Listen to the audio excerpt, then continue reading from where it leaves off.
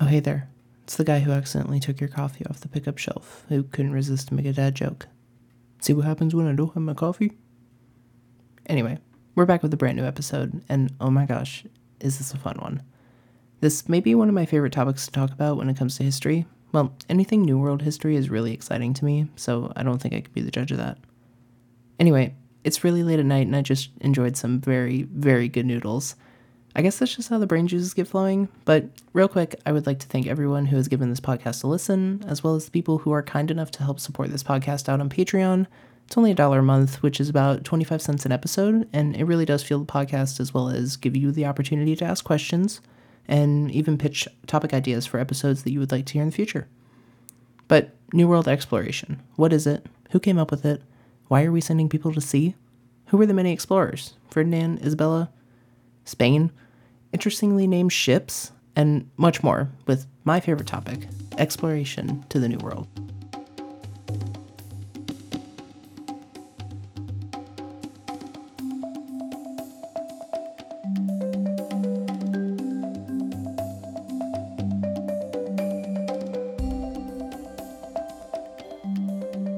All right, exploration to the New World. Why are we sending people to a whole new chunk of land that we know nothing about? And I think a good place to start is to figure out the global perspective. Who's in charge? Where are the explorers coming from? Like, what country are they coming from? Who are they going to? Where are they getting the funding? And kind of just a look at the global market as far as what people want. So let's go ahead and start our narrative with what people want. So Europeans want goods from Asia. And most of these goods are silk. So just for frame of reference, we are around the 1400s right now. 1400 CE. And the Europeans want many goods from Asia. But there are problems with traveling. There's bad weather, natural obstacles, religious differences, and checkpoints. So this is taxes for traveling through another country. You had to sort of pass these certain checkpoints, get taxed before you can take your goods across their borders. So this is kind of the global motive. So this is what people are wanting. We're wanting to find a way to get our silk that is produced in Asia to the European countries with avoiding as much taxes as we can. So how are we going to do that? We're going to figure out our own way. And fast forward a little bit to 1453, the Turks capture Constantinople, and in 1469, Ferdinand and Isabella get married. Now, you're probably thinking, who is Ferdinand? Who is Isabella? Queen Isabella I of Castile and King Ferdinand II of Aragon got married in 1469, like I said. It was the union of these two monarchs that created modern-day Spain. So back then, Spain was split into two different pieces. There was Castile and there was Aragon, and Portugal was kind of situated where it is now. And it was the union of these two monarchs that made modern-day Spain. The reason that this is important is because Spain was a major factor in the voyages to the New World. They're the ones that funded it, and that's kind of how Spain became Spain. Now, there is a lot of misconceptions of who was in the New World first, but we're here to set the record straight, and we're going to debunk some common myths. So the Spanish were the first to get to the New World. There was Menendez who set up the first city in St. Augustine in northwest Florida. And then after that, we had the Dutch in the New World, and then, of course, we had the Pilgrims. Now, many Europeans like to start the story of the voyage to the New World with the Pilgrims, and that's because they were one of the civilizations that really made it popular. Now, that could be a whole nother episode topic, and please let me know in the comments, or please leave a review to let me know if you would like to hear that, because I could go all day about that. But anyway, back to our narrative. And now we get to talk about my favorite part, which is the actual explorers themselves. This brings us to Bartholomew Diaz. He was a Portuguese sea captain who rounded the southern tip of Africa. It took 60 months, and he proved it was possible to reach Asia by sailing south and then east.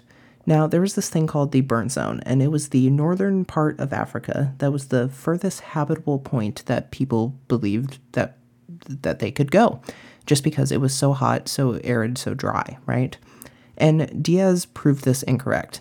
He sailed around the tip of Africa and was like, hey guys, it's actually rainforest and it's not desert and there are people inhabiting here. Now that of course became problematic later, but he really was the first person to set sail and to really take on the seas and see if he could find a way to reach Asia that would limit some of the taxes and limit some of the checkpoints by transporting the silk from Asia through land to get back to Europe. Now this brings us to our good friend Christopher Columbus. He questioned the validity of the burn zone. Now, of course, Bartholomew Diaz did prove that wrong, but he started to have all these questions, and he started to wonder what else was out there and if there was another way to get to Asia. Now, it is common for people to think that Christopher Columbus believed the Earth was flat, but he did in fact believe the Earth was round. But what he did question was the size. He didn't understand how big it was, but he knew it was round. Christopher Columbus was born in Genoa, Italy, and his venture was initially rejected by Spain and Portugal, as well as France and England. He started asking basically the entirety of Europe for funding because he knew that there was a way. So eventually, Ferdinand and Isabella did sponsor his journey. He set sail in 1492 and went southwest. Spain gave Columbus 3 ships and 87 men, and Columbus wanted to form trade relations with China. So Ferdinand and Isabella offered him 10% of the trade profits and king of whatever he conquered. Which was probably not a good idea on their part, since he basically terrorized anything and everything that was in his path, including people, but it happened, so. But when did Christopher Columbus actually get there? And it was on October 12th of 1492, he landed in San Salvador. And what is really funny about this is he thought he was in mainland China. But he eventually got to Cuba, and he thought he was in mainland China again, and then he sees Hispaniola and thinks that's Japan. And he decides he was going to lighten his load a little bit, so he left 39 men in Hispaniola, where they later died because they got attacked. And just one of the terrible things he did is in the spring of 1493, he went back to Spain with tons of gold and 6 natives to show Ferdinand and Isabella what he saw and what he brought back. He sort of brought them back as proof that he made it to mainland China. And it's also important to note that the Spanish conquistadors are after what will be called the 3 Gs. This was gold, glory, and God. So these were their motivations to travel to the New World and sort of set their sights on something, which again, kind of problematic. Christopher Columbus sailed a total of 4 times. Again, his first one was in San Salvador in 1492. Then he landed in Hispaniola, which was 1493. Then his third voyage, he landed in South American mainland, so kind of around the Hispaniola area. But that was done in 1498. And then finally, his fourth and final voyage was to Panama in 1502. He died in 1506, still believing he was in Asia. So that's kind of funny. Now, I'm just going to breeze through the next couple explorers. Not that they aren't important, but we have Juan Ponce de Leon to get to, and there's a lot that happened with him. So the first one was Giovanni Caboto, and in 1497, he landed in Canada, and he called it Newfoundland. Now, modern-day Newfoundland is exactly where he landed, so that's pretty interesting. Then there's Amerigo Vespucci, and in 1499, he landed in the northern part of South America. And finally, there's Waldesmuller. Now, he was a map maker, and he was the first one to make a map with America in it. And he named it America after Amerigo Vespucci, who landed in the northern part of South America. So in the show notes, I'll go ahead and link the map that he made. It's really interesting, and if you are ever in the area of the National Archives in Washington, D.C., it is on display there, so if you want to go check it out, it's really cool. It's on my bucket list to go look at, so I'll let you know when I go see it. And now on to Juan Ponce de Leon. So he was born in 1460 and died in 1521. So Juan Ponce de Leon joined Columbus on his second voyage, actually, and remember his second voyage was to Hispaniola in 1493. He also was a part of the Treaty of Tordesillas in 1494. Now, this was a treaty between Spain and Portugal, and it sort of split the Americas in half. So Portugal got the east side of the split line, and Spain got the west of that line. Now, the effects of this line are still evident today in South America, and that's because all Latin American nations are Spanish-speaking except for Brazil, which is Portuguese, and that's on the eastern side of that line. So if you're ever playing trivia, you can impress your friends with that interesting tidbit. Ponce de Leon arrived in Florida in 1513. He rounded the tip of Florida near the Everglades, and then he discovered the Calusa people, and they reside in southwest, on the southwest Florida coast. He realizes that the Calusa aren't as peaceful as they seem to be. He said he was going to come back and establish a strong connection. Now, when he came back, he did get into a fight with the Calusa people. He was hit in the thigh by a poisoned arrow, and he went to Cuba to get treated, and that's where he died. So what's up with these poisoned arrows? Now, historians and many anthropologists believe that the arrows were poisoned with feces or tree sap. So that was quite the stinky situation that Ponce de Leon got himself into. And now on to Hernán Cortés. So Hernán Cortés was born in 1485, and he died in 1547. He initially led 500 Spanish and numerous allies against the Aztecs in the Mesoamerican area. He fights some of the Maya settlements as well, and he eventually makes his way across Mexico and notices there are little pockets of natives that don't like the Aztecs. Now, at this time, the Aztec capital is Tenochtitlan, and he gets gifts from them, but says that he wants to take over instead. He brings smallpox to the Americas, and by 1521, the city is destroyed. He renames Tenochtitlan to Mexico City, and that's currently where Mexico City is today. And now on to our final explorer, who is Hernando de Soto. De Soto was born in 1500, and he died in 1542. He focused on Florida, Georgia, and the Mississippi, and on his voyages, he brought 600 men with him. He was experienced in fighting with the Inca already, so by the time he landed in Florida, he had some fighting experience.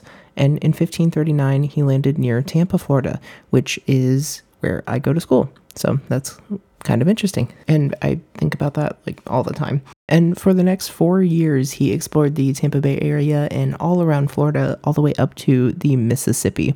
And he died of disease in 1542.